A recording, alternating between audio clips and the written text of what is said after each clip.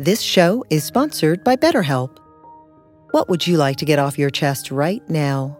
Are you feeling lonely, unappreciated, or misunderstood? When you keep these feelings bottled up, they can affect you negatively. Therapy is a safe space to get things off your chest and work through whatever is weighing you down. It's a great way to increase your self-awareness, change negative thought patterns, and more. If you're thinking of starting therapy, give BetterHelp a try. It's entirely online and designed to be convenient, flexible, and suited to your schedule. Get it off your chest with BetterHelp. Visit BetterHelp.com/BeHereNow today to get 10% off your first month. That's BetterHelp, HELP.com/BeHereNow.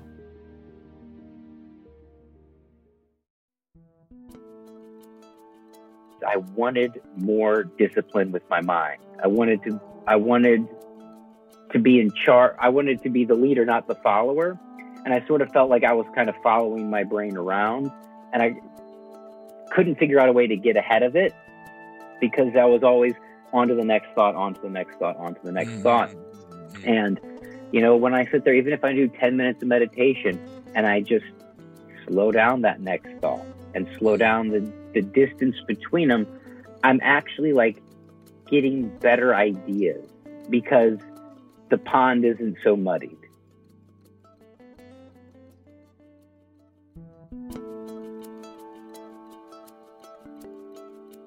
Hello, friends, and welcome back to the Creativity, Spirituality, and Making a Buck podcast with David Nichtern on the Be Here Now Network. My name is Michael Cammers, your host and monologist, and on behalf of all of us here at Be Here Now and Dharma Moon, we sincerely hope this podcast finds you as well as can be, and we are grateful that you are joining us. Here at CSM, our guide, David Nichtern, discusses how to lead an integrated life involving spiritual practice, creative expression, and right livelihood with guests who embody and manifest these principles in their own life. And for this episode, we are very fortunate to have professional wrestler and teacher Matt Sydal joining us, sharing his wisdom and experience from inside and outside the ring as a mindfulness practitioner who has found great value in cultivating the ability to practice the middle way and abide in equanimity even in the most extreme wrestling moments. Matt has had a longer career in professional wrestling than can be briefly summarized here. However, starting in independent circuits in the year 2000, he worked his way up to the WWE with a long stint in the character Evan Bourne in 2007. He's wrestled internationally in Japan and is currently an all-elite wrestler. Matt also teaches in Florida at Sydal Dojo. If you are interested in training to be a professional wrestler or are just curious, you can check it out at sydojo.com. That is SYDOJO.com. I had the pleasure of being Matt's mentor in our Dharma Moon 100-hour mindfulness meditation teacher training program, which is how we connected for the podcast. Matt is a graduate of our program, and you can become one too, since we are starting another cohort on June 23rd, 2023. However, if you are listening to this at a later date, just head over to dharmamoon.com to see what programs we are running. Currently, we have a community sit where everyone is welcome to join us in meditation practice on June, the third Sunday of every month, as well as Ethan Nichtern's year-long Buddhist studies programs. And if you're interested in one-to-one study, you can also engage in that with our senior teachers. Also, it wouldn't be an opening monologue if we didn't give a shout out to everyone at the Be Here Now Network. We are very grateful to be a part of the Be Here Now family and appreciate their help producing and distributing this podcast. Head over to BeHereNowNetwork.com/David to see more of our podcast, or drop the /David to engage with an incredible repository of knowledge of our human wisdom traditions in the podcast format. Okay, everyone. That's our opening monologue, and it is now our pleasure to share with you episode 44 of the CSM podcast, Professional Wrestling and the Middle Way with Matt Sydal.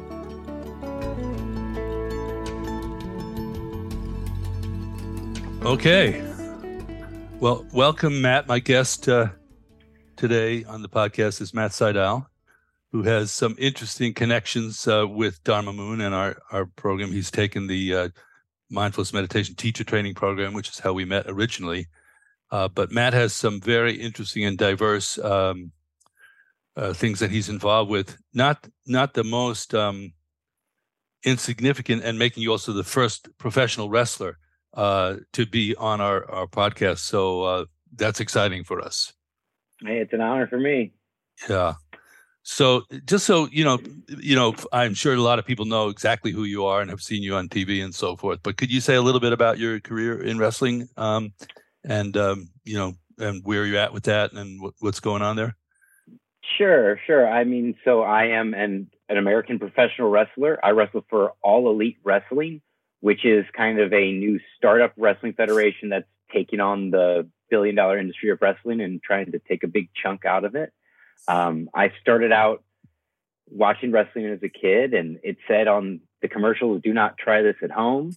So immediately my brothers and I went outside and did it. And a few years later, I was building rings in my backyard. And then when my parents got sick of that, they sent me to like a local wrestling school. And I've been wrestling every weekend since I was 17 years old. And we're very happy to be continuing to this day. Wow. What a story. Do not try this at home. So you went outside the home and did it. So that was fine. Still following the instructions. We'll go in the backyard. We're not going to try it in the home.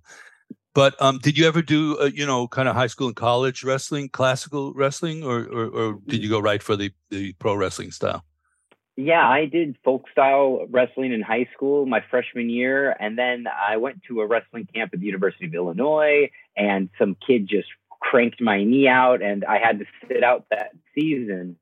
And that season also happened to be when pro wrestling became more of a pop culture type thing. And my neighbors and my brothers were getting into it.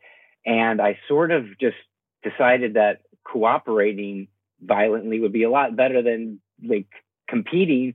And the defeat in high school wrestling, defeat hurt. I mean, I lost 2 matches, but I cried after them because it hurt losing. And when I would make these wrestling matches in the backyard, I would decide, okay, I'll be the guy that loses and you'll win and everybody will win when it's over and we're happy. So I just love that, the creative element that wrestling allowed for. Wow. Now, obviously, for people who don't know, I remember being a kid, Matt, and I used to watch wrestling on TV when I was a kid, which is, well before. But you might know some of these classic names. There was a guy named Killer Kowalski and Bruno Sammartino and some of the real legends of the time. And, they would each have their own special hold that they would win the match with. And then I remember one day my dad telling me that it was theatrical, and I just was so busted and so upset about it. So it is theatrical, right? There, everything's orchestrated. Isn't that true?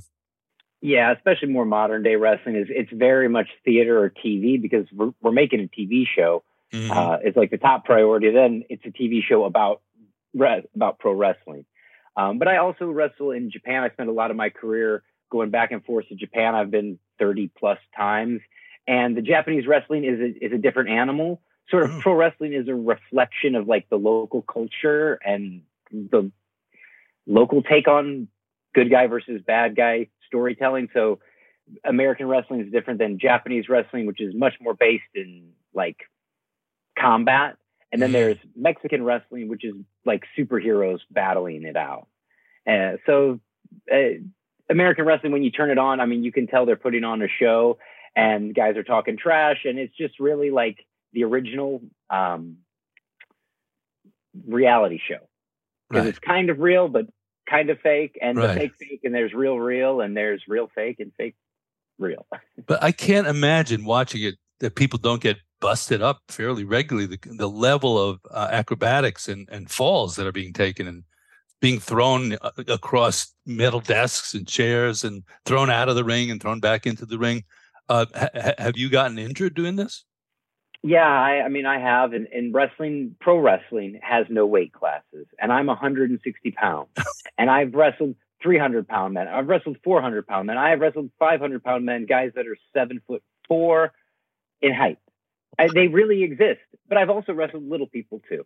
There's literally everything in between in wrestling. But so, when I first got into it, it was a bunch of older guys that kind of beat me up a little bit and kind of introduced me to wrestling in a very physical manner. Right. but I just I developed a lot of calluses real early. And I mean, in wrestling, we have this move called the knife edge chop, and you just hit somebody as hard as you can right in the chest. But I mean, when I was wrestling in Japan, you could hit me all day in the chest and I wouldn't even turn red. I was so used to it. Wow. Nowadays, one handprint, and I mean, you turn bright red. Wow.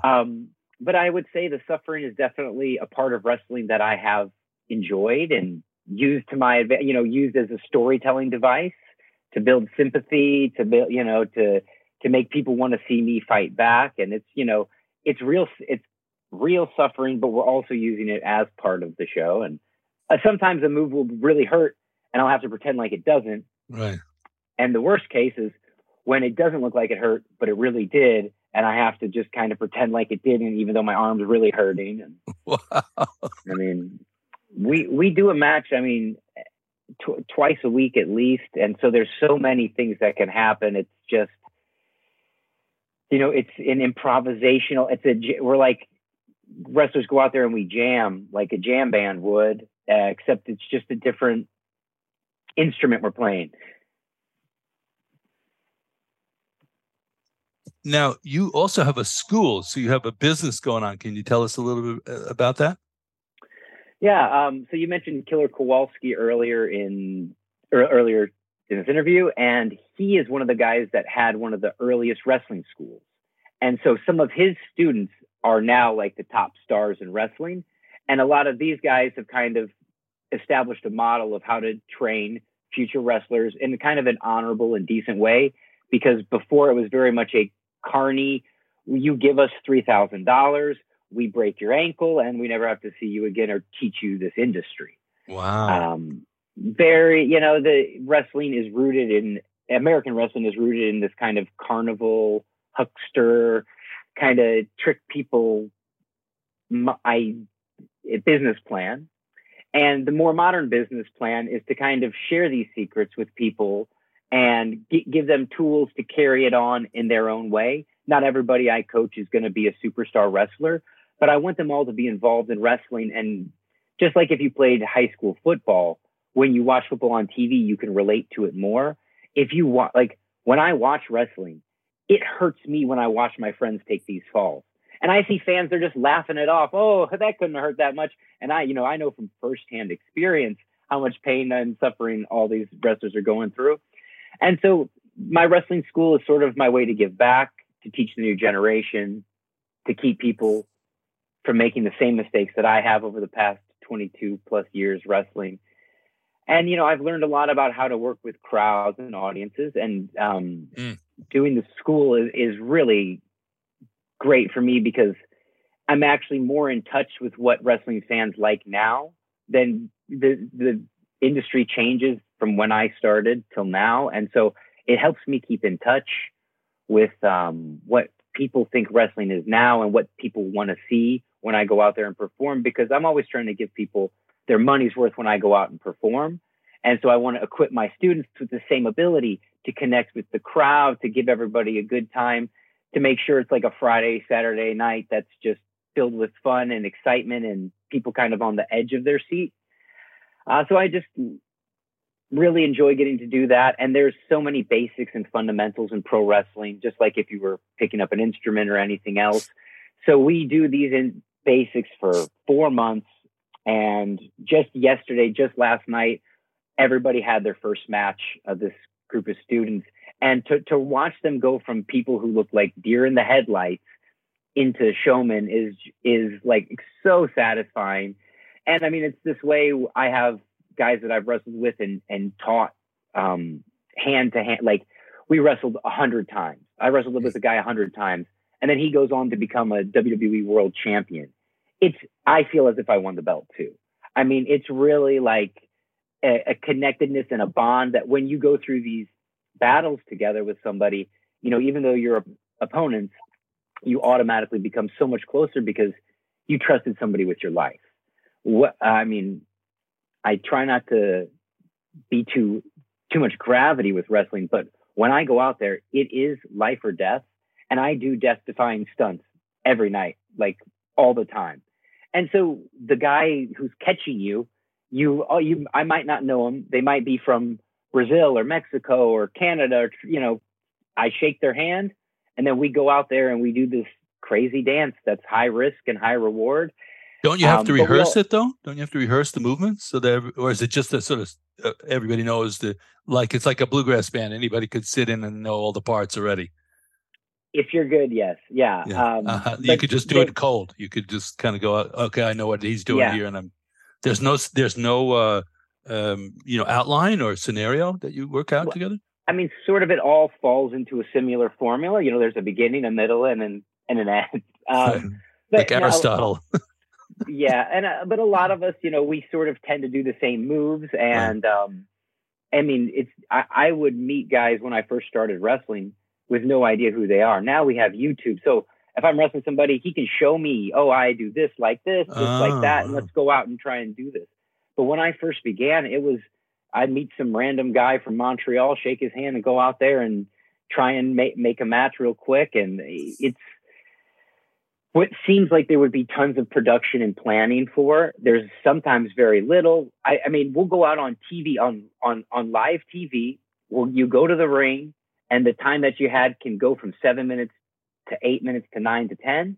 Sometimes it can drop down to 2 minutes to 3 minutes. And I mean, we make live TV twice a week. On Wednesdays, we do AEW Dynamite, and on Fridays, we do AEW Rampage. And then sometimes for example, this Saturday, we'll have a live pay-per-view out of Dallas called Ring of Honor Death Before Dishonor. And so we're going live. I mean, we're making 12 hours of TV, of content in a week. Yeah. And so you can't really plan all that. So we just get in there and jam. Wow. I mean, that is kind of blowing my mind, because you will climb up on the corner of the ropes, standing up full. So you're 10, 15 above the ground. You go flying through the air. If this person doesn't catch you or soften your fall, or if they smash your head into the ring the wrong way, you're in trouble, no? Yeah, absolutely. I mean, it's like I said, it's high risk. That's why I'm lucky to have gotten to work with some of the best wrestlers from all over. So there was a time where I didn't even think twice. I would just jump, flip, twist, because I had a lot of faith in the guys I worked with and faith in my ability to handle the landing. Now I'm very specific when I take big risks. But there's just, I mean, there's this certain appeal where the fans know it's coordinated, but there's this element of possibility where you don't know what happens till it really comes through, that really drives people crazy. You might think one wrestler is going to win because it seems obvious. Right. And then our job as the entertainers is to go left when you go right. Like every time I perform, I want people to kind of jump up out of their seats in excitement. And so there's a real jam element to it. You're jamming.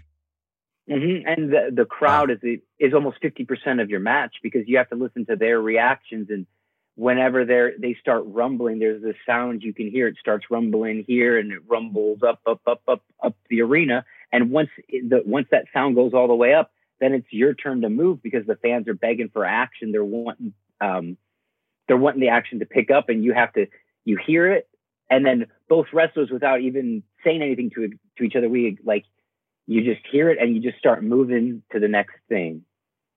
So, another graduate from our mindfulness meditation teacher training program, his name is Ethan Sal, and he started a whole company, which I sort of helped him with, his own company called Be Mindful. And they're coaching high school and college athletes, mostly tennis players, but other sports too. And some of the other graduates from the program have gotten involved. And we have a picture on our Dharma Moon website, the landing page for that teacher training program. And there are 100 champion high school lacrosse players sitting in a bleachers meditating. And then he has, he's been presenting mindfulness meditation as an asset, as a skill set for athletes. Have you incorporated any of that into your training with the wrestlers?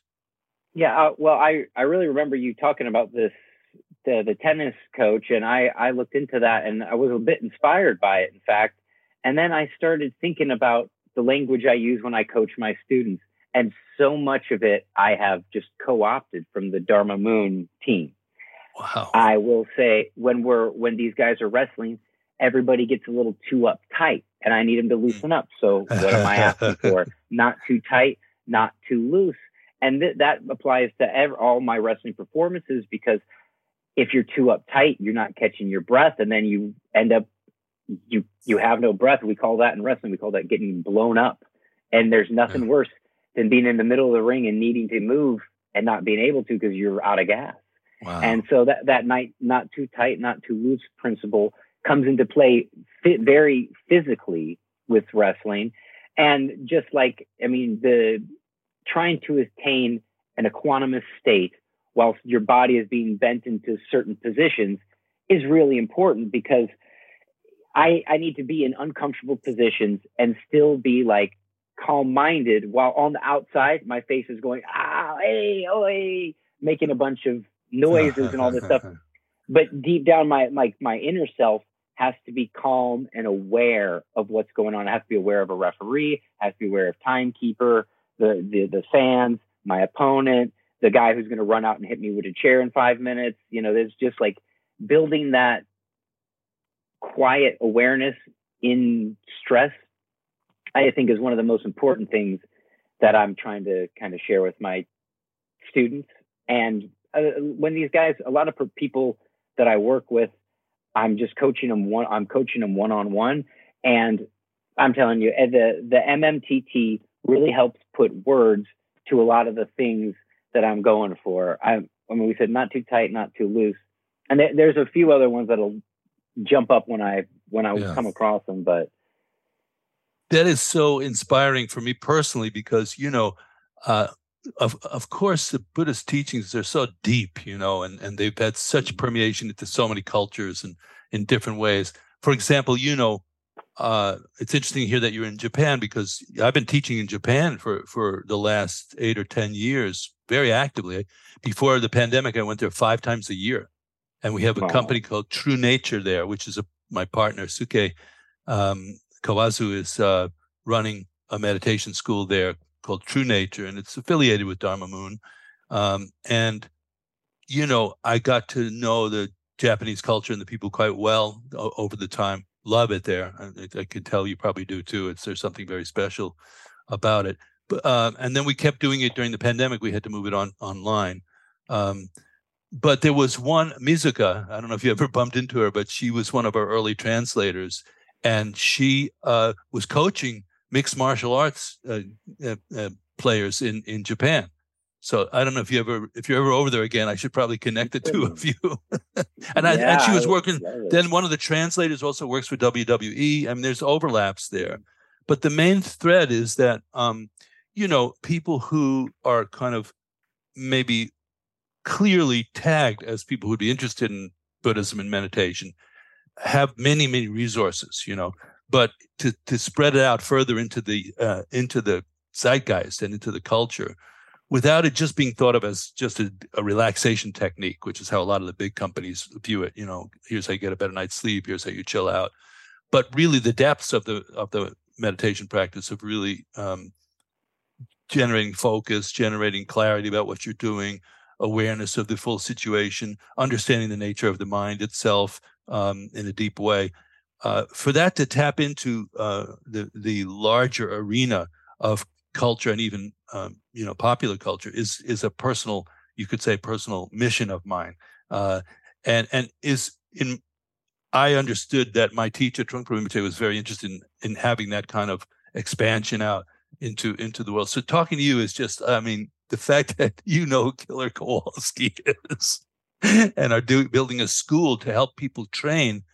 And you have such a sweet and wholesome attitude towards what you're doing. It's obvious to anybody who's watching or listening that you're a good person. So what about developing a character called the Bodhisattva, and he could be your ring persona?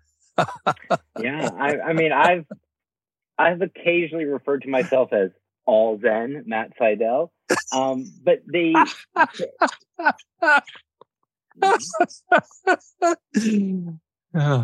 sweet. Yeah.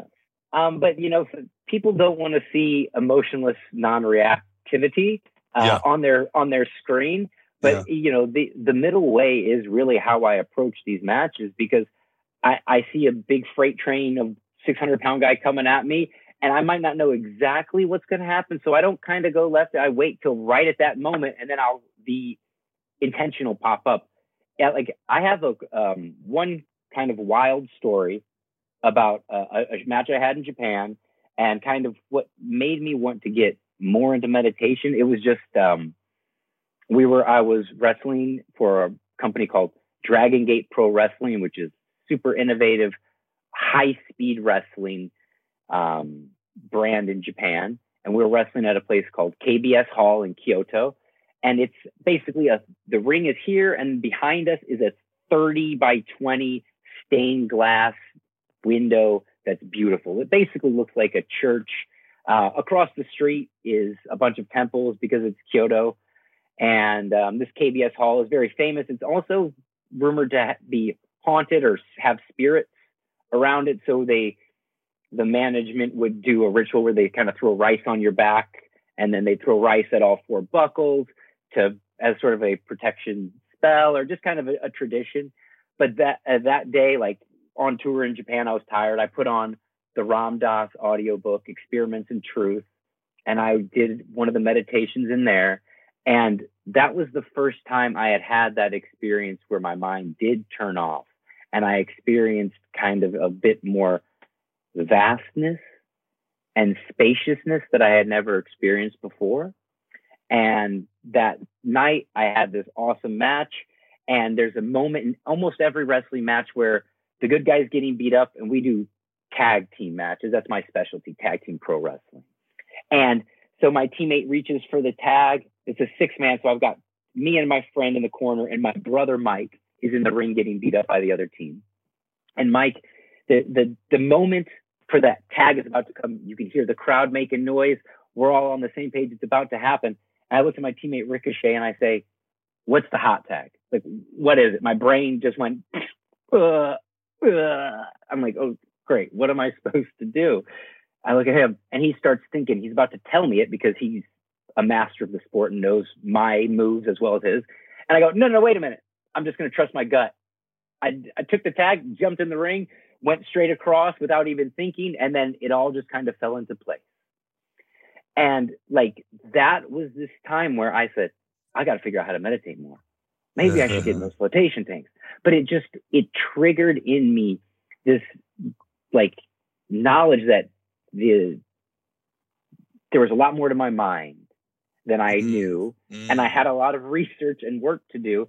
And that's why I was so happy when I came across the mindfulness meditation teacher training. Actually, I heard you on Duncan Trussell's podcast, and you sounded so grounded and firm.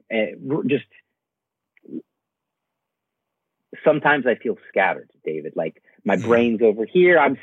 Part of me is still in Tokyo. The other half's in Mexico City. And I'm, with all the touring, I just felt scattered. And I was kind of looking for a way to kind of bring everything together and have a practice that I could use to do that no matter where I was.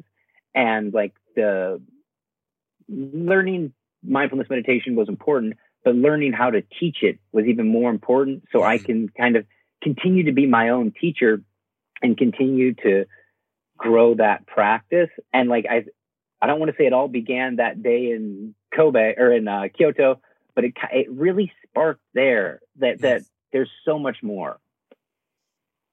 Unbelievable story. And of course, this was for me, and I think, I've been thinking about my friend Krishna Das. Do you know who that is? Yes. Yeah. So KD and I are the same age, same vintage. We were watching the same TV shows. We know the same themes from the TV shows. It's kind of a laugh. But I know he was watching this. I've been thinking about him watching this. This wrestling was a fairly significant part of our entertainment as kids growing up in the 50s, And so tag team is a whole funny thing because they're always trying to get to their guy in the corner or gal in the corner and get rescued, but they just miss by a couple of inches. It's such a life fable in a way, that you can't make that connection to the support team. And I use the analogy.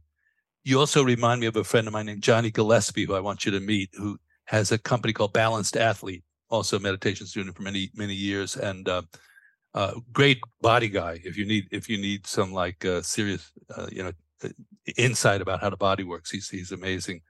And I met we had he's in Wilmington, Delaware. We met with a guy who played on the Philadelphia Flyers hockey team, and he was the enforcer on the team.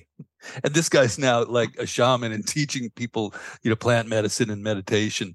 So there's such an interesting zone there of crossover. But when you mentioned the tag team, I was thinking about me and KD being 8 years old and watching that on television, and it is part of our culture. And it's your spirit is so much fun. I wonder, like, do you act also, don't you? Aren't you involved with movies and stuff like that too? TV? Yes, but only for kind of wrestling specific things. Like I've been doing double work on a movie that's coming out. But I mean, my love is pro wrestling. Like that's kind of what inspires me. Well, now I'm a cactus I do a lot of gardening and collecting cactus, but wrestling called to me as a young guy, and all the others. There's a lot of stuff that goes with it. Yeah. But for me, I would like to get more involved in the production and direction of the wrestling itself, rather than going to acting or doing stunts. Which when I was a kid, I started just imitating Jackie Chan in the front yard with my friend. But then just wrestling has just become my full obsession. Well, here's I coach people in based on the Creativity, Spirituality, and Making a Buck book and platform. And I always get ideas when I'm talking to people about entrepreneurial possibilities. So has anybody done a series about a pro wrestler and his family and his life, and that integrates some stories around that and is sort of centered around that arena? Has that been done yet? I mean, there's a couple reality shows about wrestlers and not reality. I'm talking about not reality, like a series. Yeah, there's one out right now called Heel. And it's sort of based on the 70s era pro wrestling.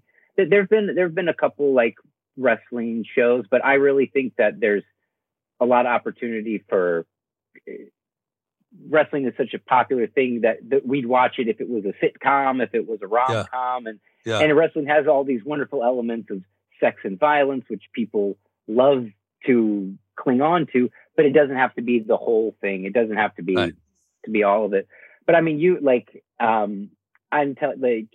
fact that you have this podcast called Creativity, Spirituality, and Making a Buck always has been empowering for me, because I'm always thinking of my next idea or a way to capitalize on this knowledge and experience that I have. And sometimes I feel bad. I think I'm just scamming people out of their money somehow, but it really makes me feel good when Making a Buck is truly it's a fruition of the creativity and spirituality part. And somewhere in my head, I have a book called Zen and the Art of Pro Wrestling.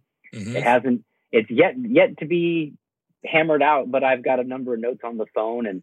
And for me, I'd really like to do something in a book form that people can hold. And I feel like it's a better way of communicating for me than just chatting about it and talking about it. Like, I think a book, and it would be something cool for wrestling fans to kind of understand wrestling a little more.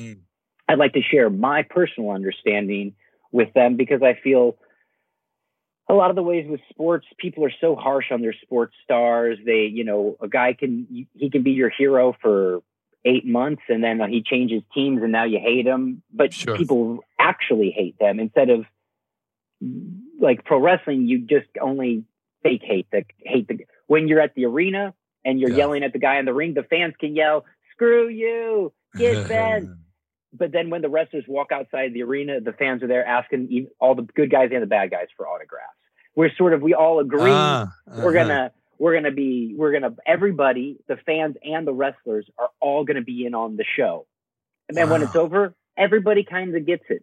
There's still a little bit, young kids and people who don't understand, but the majority of wrestling fans, they get it. They show up, they participate, they kind of make the show. They're an integral part. If a TV show we do is one of our best ones, I can guarantee you the crowd had a lot to do with that. And so did the performers. So we all sort of makes this magic together. There's like an ether in the arena.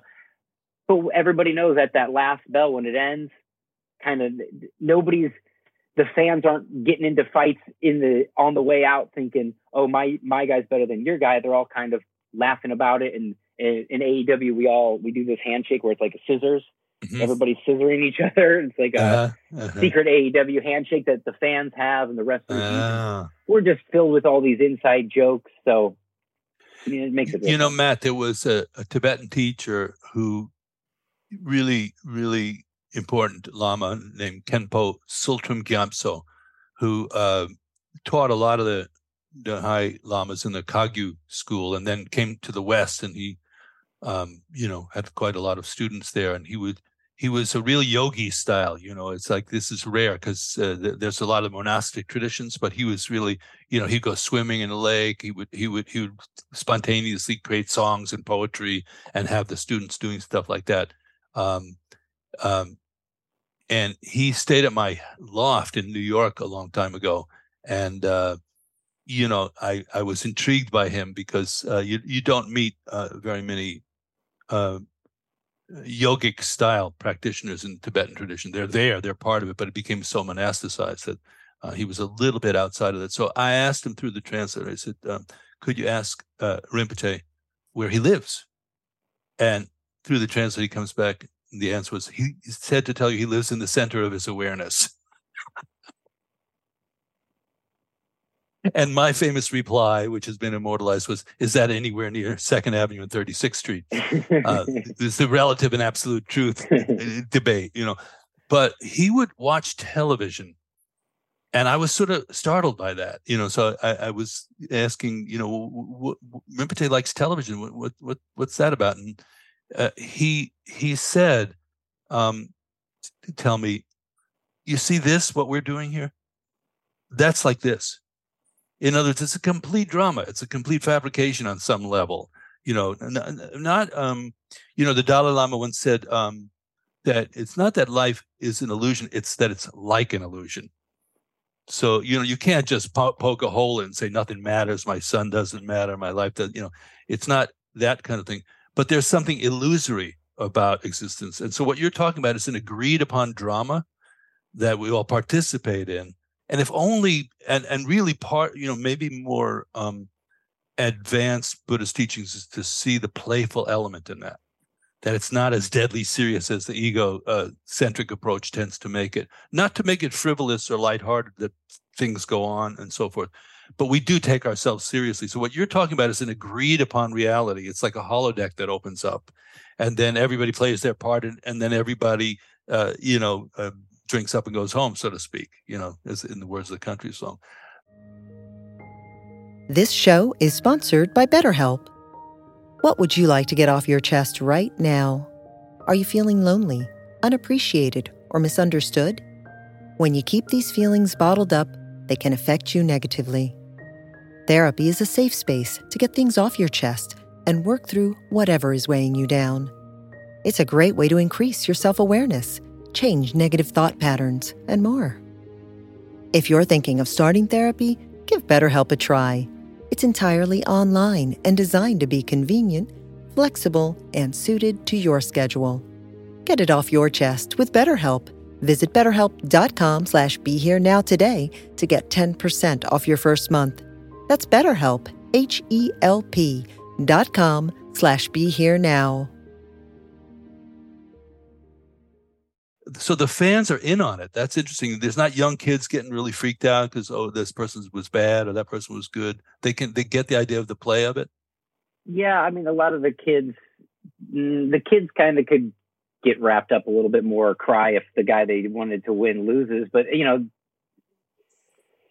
for the adult audience, which is we're on from 8 to 10 and from 10 to 11. So our audience isn't really people, my 9-year-old's asleep by 8:30. So it's a little bit, it's like kind of PG-13 wrestling and up. Right. And I think these people really get it. They just want to see the physicality, right. And I mean, when some of these guys in AEW get on the microphone, they are magnetic. I mean, they are passionate, they're driven, and the way they deliver these lines, I mean, you're hanging on every word. And so that's like, there's this other side of wrestling, which is the talking side, which is equally as important. And so a lot of the fans come to see that part of the show too.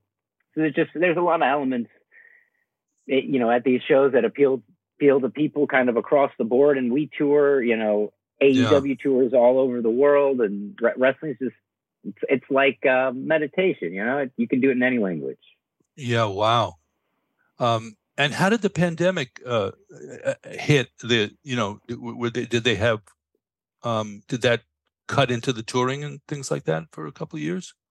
Yeah, I mean that was really hard times. I was about to start with a new wrestling organization, and that was like March 16th or whatever of 2020, and my flight to Vegas got canceled, and then I spent 8 months unemployed, and I wasn't allowed to run my wrestling school. But then I kind of kickstarted it underground a little bit. And luckily, there was a wrestling organization in Florida where there was a special exception to put on events, and they needed people because a lot of people couldn't fly. I was in Florida. They called me up to come do an event, and I did that. It went all right. And I ended up getting a job there, but the whole industry, I sort of had an arrogance, David. I thought, well, what we do is irreplaceable. No digital technology or nothing will beat us. We do live performances. That's an infinite possibilities. Those will never end. They'll never dry up. And I mean, just out of nowhere, live performances dried up. And that's the majority. I mean, I make my money as a performer, and I just had nothing coming in for 8 months till Tony Khan and All Elite Wrestling hit me up, and basically I earned a job there. But it's, there have been some times where it's been, I've been WWE World Tag Team Champion, and I've also been, injured and unemployed, knee surgery with no job, and everywhere in between. And like during that pandemic, I just kept trying to remind myself, like, you are a wrestler, like live your life every day like a wrestler. Like you wake up, we eat a good breakfast, we go to the gym, we get busy. Like I tried to keep going as if kind of nothing had happened, maintaining a little middle way, and use that deferment on my mortgage payment and did what I could. But I tried to, I love the Alan Watts philosophy, to worry is preposterous. It's just, I never heard that before. I think it's great because I was stressed out over these things, but I couldn't worry about them anymore, or worrying about them wouldn't have accomplished anything or done anything. So I just was homeschooling Leo every day and trying to maintain everything. And all of a sudden that opportunity opened up, and then I was ready when it happened. But those were really hard times. And I think one of the things I was looking for, one of the reasons I did the mindfulness meditation teacher training, is I wanted more discipline with my mind. I wanted to be in charge. I wanted to be the leader, not the follower. And I sort of felt like I was kind of following my brain around, and I couldn't figure out a way to get ahead of it, because I was always on to the next thought, on to the next thought, on to the next thought. And, when I sit there, even if I do 10 minutes of meditation and I just slow down that next thought and slow down the distance between them, I'm actually getting better ideas because the pond isn't so muddied. Wow. It's so enriching to hear you talking about this. Again, the notion of that, this practice being so separate from regular people doing everyday things is something, that I've been personally trying to bridge, for many decades, actually. And inspired by the way my teacher taught it, but also just naturally, that's, I'm a professional musician, and it's you only get to live in one world, one way, so if it's not integrated, you're living in separate realities, and that's stressful and strenuous. So do you have a regular practice? Are you sitting regularly? Is that part of your life, to do meditation practice? Yeah, I mean, I'm sitting a lot, but a lot of my meditation practices is sitting in an airport. So I would say I don't do find it hard to get that moment where I have a good container to do Mm-hmm. my practice, but I don't let that stop me, Mm-hmm. if that makes sense. So I would say my practice isn't like perfection by any means, but the consistency, and really loved your book, Creativity, Spirituality, Making a Buck. The book on the Buddhist Wheel of Dharma. My girlfriend and I became obsessed with it, and we got like a poster on the wall now. And so all the different forms, for me, like reading has been one of the ways that I take in this kind of stuff. Just reading the books, reading Chogyam Trungpa Rinpoche, or I always have a little Thich Nhat Hanh book around, or something to keep me inspired. But there have been times where I have been nothing but the regurgitator of Alan Watts and Ram Dass quotes. And there have been times where I've been so far away from that, all I'm thinking about is how many calf raises am I doing today, and that kind of. And it's like that balance is okay with me, and my focus is first on being a family man and a wrestler.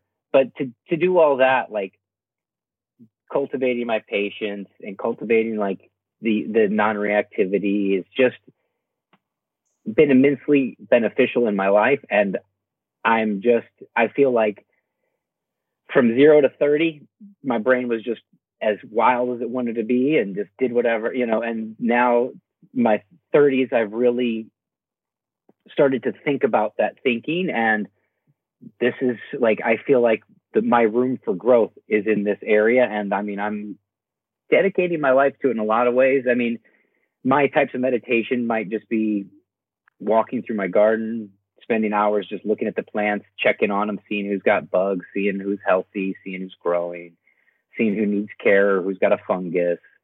And so like my meditation practice is all incorporated in it, but I really loved the walking meditation that we did. And that's one of those things, if I'm going to pick up Leo from school, I do the walk, but again, it's not the perfect container. Sometimes a trash truck drives by. Sometimes, it's not perfect, but I can really feel my feet when I walk, and I'm trying to be present with what's happening. And I've done that walk to pick up Leo from school with my phone in my hand, just staring at it like this. And then I've done the one where I'm conscious of my walking and I'm aware. And I just always feel like that helps me be more present with him on the walk back. And I feel like instead of saying, "Hey, how was your day? How you doing?" I'll sit back and let him walk. And then after a while, he opens up and starts talking about his day and talking about kind of what's on his mind, rather than me saying, "Hey, how you doing? How was lunch? How was class today?" It just allowed me to kind of let things be and let the paths appear in front of me instead of kind of forging that path in some ways. Yeah, I hear you. That's, the most refined Buddhist practices are more like that than they are like very formal. So, there's, kind of formal practice with props and rituals and things that kind of help support. But really, if you ask any good teacher, they'll tell you what you're doing is training your mind one way or another.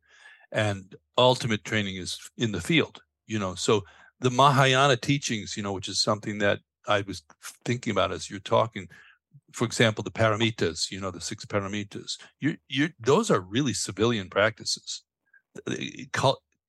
Cultivate generosity, discipline, patience, exertion, mindfulness, and discriminating awareness. Well, where did it say anything about any kind of religion or any kind of, it doesn't say anything about believing anything, or, it's just very non-theistic, direct approach towards how to walk your kid to school, how to walk to school and walk your kid back. That's what it's really about. So this is very, the tricky thing, obviously, for us being kind of worldly Dharma practitioners like we are, is to lose the thread, right? So the formal practice helps to keep planting those seeds and keep the the plant potted in the earth, so it's not just we don't just start floating around with a lot of ideas in our head. But if you can actually practice in that way, and tap in, I would say, to the Mahayana teachings in particular, they're really like many versions, iterations of it. that allow you to transform your everyday life into a kind of sacred ritual itself, as it is. That's very inspiring. I wanted to ask you, where is your school? If people can go, who want to come and register for your school, where is it? Is it in Florida? Yeah, it's in the greater Tampa Bay area, Tampa, Florida. It's kind of between Tampa and St. Petersburg, Florida. And our next class begins the first week of January, and we do 3 to 4 beginners classes per year, and we retain like our intermediate students for classes that we do. They usually do once a week intermediate classes, or 3 times a week for the beginners. And what's the name of it? It's called the place. So my website is sydojo.com, sydojo.com. And now I partnered with my friend Jay Lethal, who's one of the greatest wrestlers, a world-class guy. He just wrestled Ric Flair in his retirement match. Ric Flair's last match was with Jay Lethal. And so, and 2 other coaches. Jay is your partner in the school? Mm-hmm. Jay Lethal, a guy named Big Con, and Joy Mercury, and myself and Jay Lethal partners in the school. It's called the Wrestling Lab, but we basically only take 10 students per session. Sometimes we'll go up to 12 because 1 or 2 people might not make it or drop out. Right. But we just try and keep our numbers low, keep a small group there. And we don't kind of have a website or much advertising. It's kind of a underground wrestling. Like one of the fun things about wrestling is that it's our own little secret society. Mm-hmm. And we don't let we try and keep it make it an insider's thing. And mm-hmm. So I think people really like that about the school, is that there's not random people coming by, and we don't some wrestling fans are a bit too intense. They'll really get into it and kind of like wait outside buildings and that kind of stuff. So we have a little secret location in Pinellas Park, Florida, and we meet there 3 times a week for 2.5 hours. So these are like really long classes. There's breaking down the format of how to build a wrestling match. Mm-hmm. There's the physical conditioning, which is like bouncing off the ropes 100 times, doing 500 Hindu squats and all that kind of stuff. And then we get in there and show them Hindu squats? Yeah, I don't know if that's the proper name, but it's like in Japanese wrestling, we call it the Hindu squat. And you do 500 no weight squats. That's it's just too rich, all of it put together. And how's the business part going? Is that, that's a different zone for what we talk about too, is the entrepreneurial aspect. Are you a good business person? I would say I'm moderate at best. I have my own corporation, and I've been paying myself and handling it in some ways. There is a part of me that wants to do more service work than financial work. And these students, they pay a big kind of upfront fee to learn kind of the art of pro wrestling from us. And then after that, I can't help but just pull them in the ring and give them kind of, normally somebody would charge, $100 an hour or something for some one-on-one training, but I can't do it all the time. I can only do it sometimes. Yeah, no, I get it. Yeah.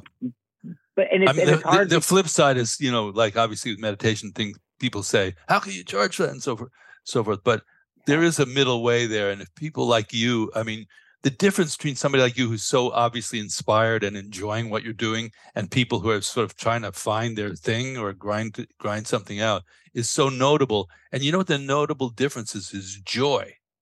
Like when you're talking about your life and what you're doing, you're joyful. You're actually exuding some kind of happiness. And that's so magnetizing. And so much of that is associated with just wanting to share things. So, and just to be clear, when we said creativity, spirituality, and making a buck, I make it clear in the first chapter, this is not about ripping people off. It's not about exploiting. It's not about trying to make $1 zillion. It's about having a good feeling about livelihood, and not seeing it as contradictory to having a spiritual practice and being a creative person. So it's for people who get stuck. Some people get stuck in the livelihood piece. They can't put that together. So that's just any kind of stuckness is stuckness. It's just the energy is just not moving in that area of somebody's life. Yeah. So And is there anything you'd like to develop more of going forward? Or do you have a vision for what you're going to do next? How you're going to expand on what you're doing? Yeah, I really do kind of enjoy where I'm at with the way things are going. I'm with this startup company called All Elite Wrestling. And when I was a kid, my dream was to not join the WWE because I thought that was all these big guys and they're doing the thing. We wanted to be our own startup company. We wanted to take over. And the places I started in St. Louis, well, we took over cable access TV, but that was about as far as we got. But my friends and the guys that I met along the way over those few years in my formative years, they were the guys that sparked the beginning of this company.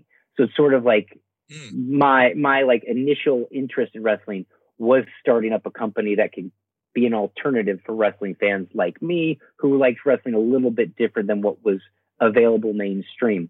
It's essentially there was just one radio station for wrestling for the past 20 years. And so I just figured there's a lot of types of music and a lot of stuff people want to jam to that's not that one channel. So being a part of AEW and like growing that and being a part of the backbone of AEW that will then allow new wrestlers to come in and take the spotlight and kind of do their thing. I'm not. So are you a stakeholder? Are you a stakeholder in AEW? Are you a shareholder in any way? Or? No, I'm not. It was started by a group of guys while I was with a wrestling for a company called New Japan Pro Wrestling, and so when AEW started, I wasn't involved in that in the first year, but so they did 1 year without me, and then since then, and the company has grown. It's crazy to watch it go from basically they did one event and then all of a sudden we're able to land TV deals and all this stuff and started touring. And it's just, there's so much opportunity and room for growth. We just did Canada for the first time and we have our UK tour lined up for, I think, next February, March. And wrestling fans in Europe they're just so passionate and dedicated. I love being on the road, but I'm very happy being at home. So I see myself transitioning to just a little bit more home life and a little bit less airplanes. And I almost have 1 million miles on Delta and 1 million miles on American Airlines. So it's two airlines. Wow. Oh my goodness. And my back hurts from the seats, not from getting body slammed these days. And so I'm trying to travel less and, but also I think what would be more fulfilling for me is to create more. And create from home and find new ways to do that. And that's the benefit of coaching is that I'm doing it, 20 minutes from the house. And so I can go up there early, get my workout in, get warmed up. Then in come the students. And then guess what? After the students leave, a couple want to stay late and ask a few more questions. And then I'm pulling up a match and we were watching another match for 20 minutes and talking about that. And, but being on the road has been a huge challenge. It's a huge kind of drain on your energy, and sure, I really look forward to finding. But I thought that was the only way I could make money. And now, of course, talking with you, getting inspired, I'm thinking I could crank out a book in no time, and have that and have multiple funnels to be getting in a little revenue and sharing what I love with other people. Sure. And I just have dedicated. I was so obsessed with wrestling when I was a young kid. I knew everybody, every person involved, every move, every technique, everything. And, I've kind of kept all that information in here, just giving it to a few people. But I think putting it out further, it is I suffer from a bit of, I don't want to call it humility. It's like a lack of that last minute where you really want to go for it, where you go all in, where you take that chance. I kind of hesitate to take that chance and to put my stuff out there because I think, maybe it could be a little better. I should do a little bit. I think actually in your podcast with Pete Holmes, you guys were talking about that, how it happens in wrestling, how the person who's the most confident, they're the one who's the star. And they might not have the most skills, but they're out there and they're getting it. And they just have that drive to take it because they believe it's theirs. And I think that's one of these things I need to work on where feeling like I deserve to have that success. I deserve to have these kind of things. And so that's, definitely something I struggle with. And well, so, we talk about unconditional confidence, different kind of confidence that's not based on evaluation or analysis of the situation. There's allowing yourself to feel very connected in the moment. Sometimes, as you said, that description of your kind of Zen moment there, it's not so much coming from a dualistic idea about what confidence is, like a competitive idea. So we call it windhorse, raising windhorse. Great. And, the idea is the image of it is a horse that can fly, but you can stay in the saddle. Yeah. Because usually you think, well, it won't be stable. So it's having that stability and connecting with the energy of, kind of unconditional quality of being awake on the spot. And there's a method to it. There's a way to cultivate that. That would be that we learned as a way, like, even if before you were going in the ring or something like that, it's a very short, quick practice that you can do. It's something that I want to teach more about as the days go on. And it also is connected with the warrior principle, which is interesting because people use that word warrior in your, I was going to ask you about that. Do people use that word warrior in relation to what you do?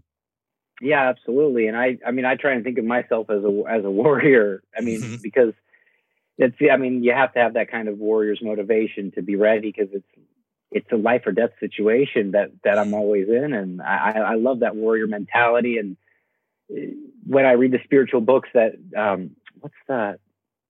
Now, of course I can't think of it off the top of my head, but I can really relate to that. And I'd love to know more about the what'd you call it? Windhorse? Windhorse. Yeah. Well, we could talk more about it, but have you read the book Shambhala, The Sacred Path of the Warrior? Yeah. I have it. Don't know if I've, that might be an interesting one for you to peel off the shelf again right now. I have a feeling. Yeah. Because talking about generating confidence that's not based on combative or aggression, and there's a notion of this idea of drala, which is these kind of energies in the world that are beyond the scope of aggression and competition, but have a lot of power, can generate a force field. The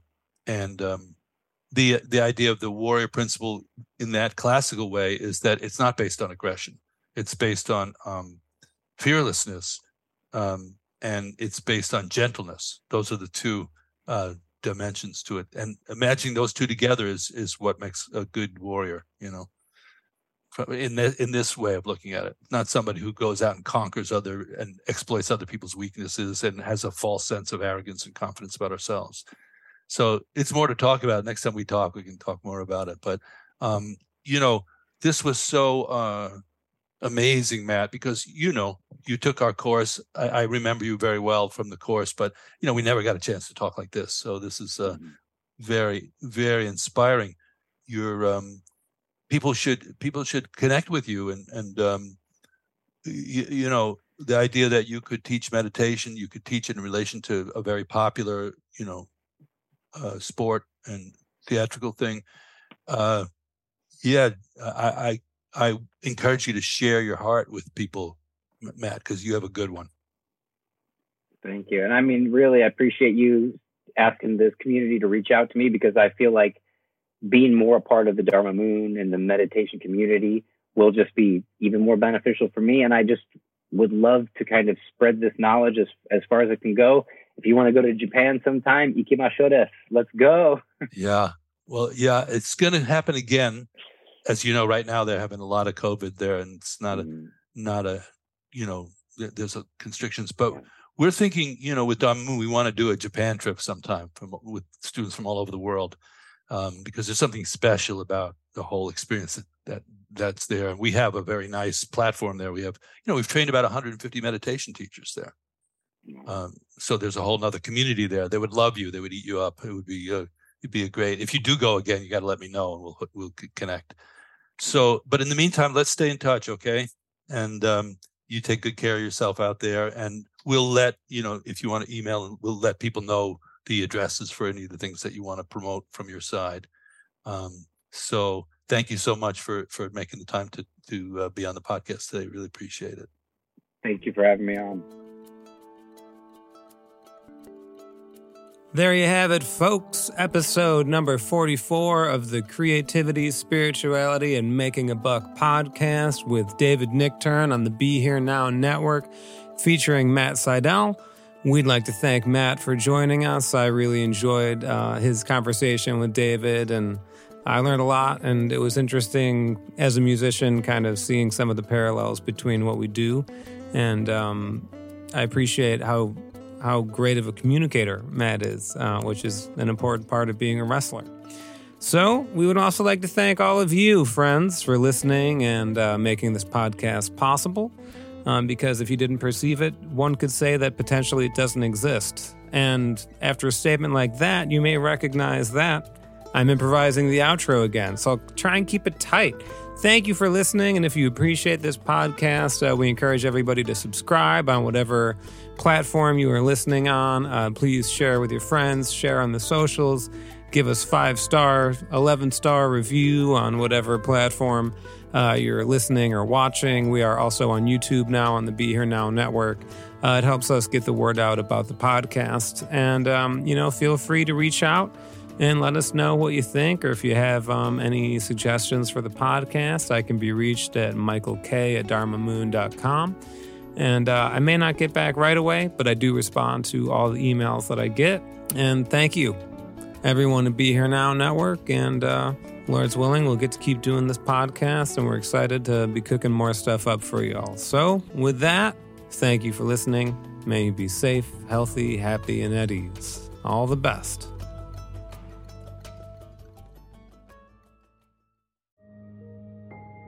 This show is sponsored by BetterHelp. What would you like to get off your chest right now? Are you feeling lonely, unappreciated, or misunderstood? When you keep these feelings bottled up, they can affect you negatively. Therapy is a safe space to get things off your chest and work through whatever is weighing you down.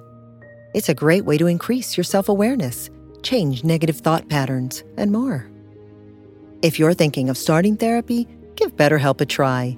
It's entirely online and designed to be convenient, flexible, and suited to your schedule. Get it off your chest with BetterHelp. Visit BetterHelp.com/BeHereNow today to get 10% off your first month. That's BetterHelp, HELP.com/BeHereNow.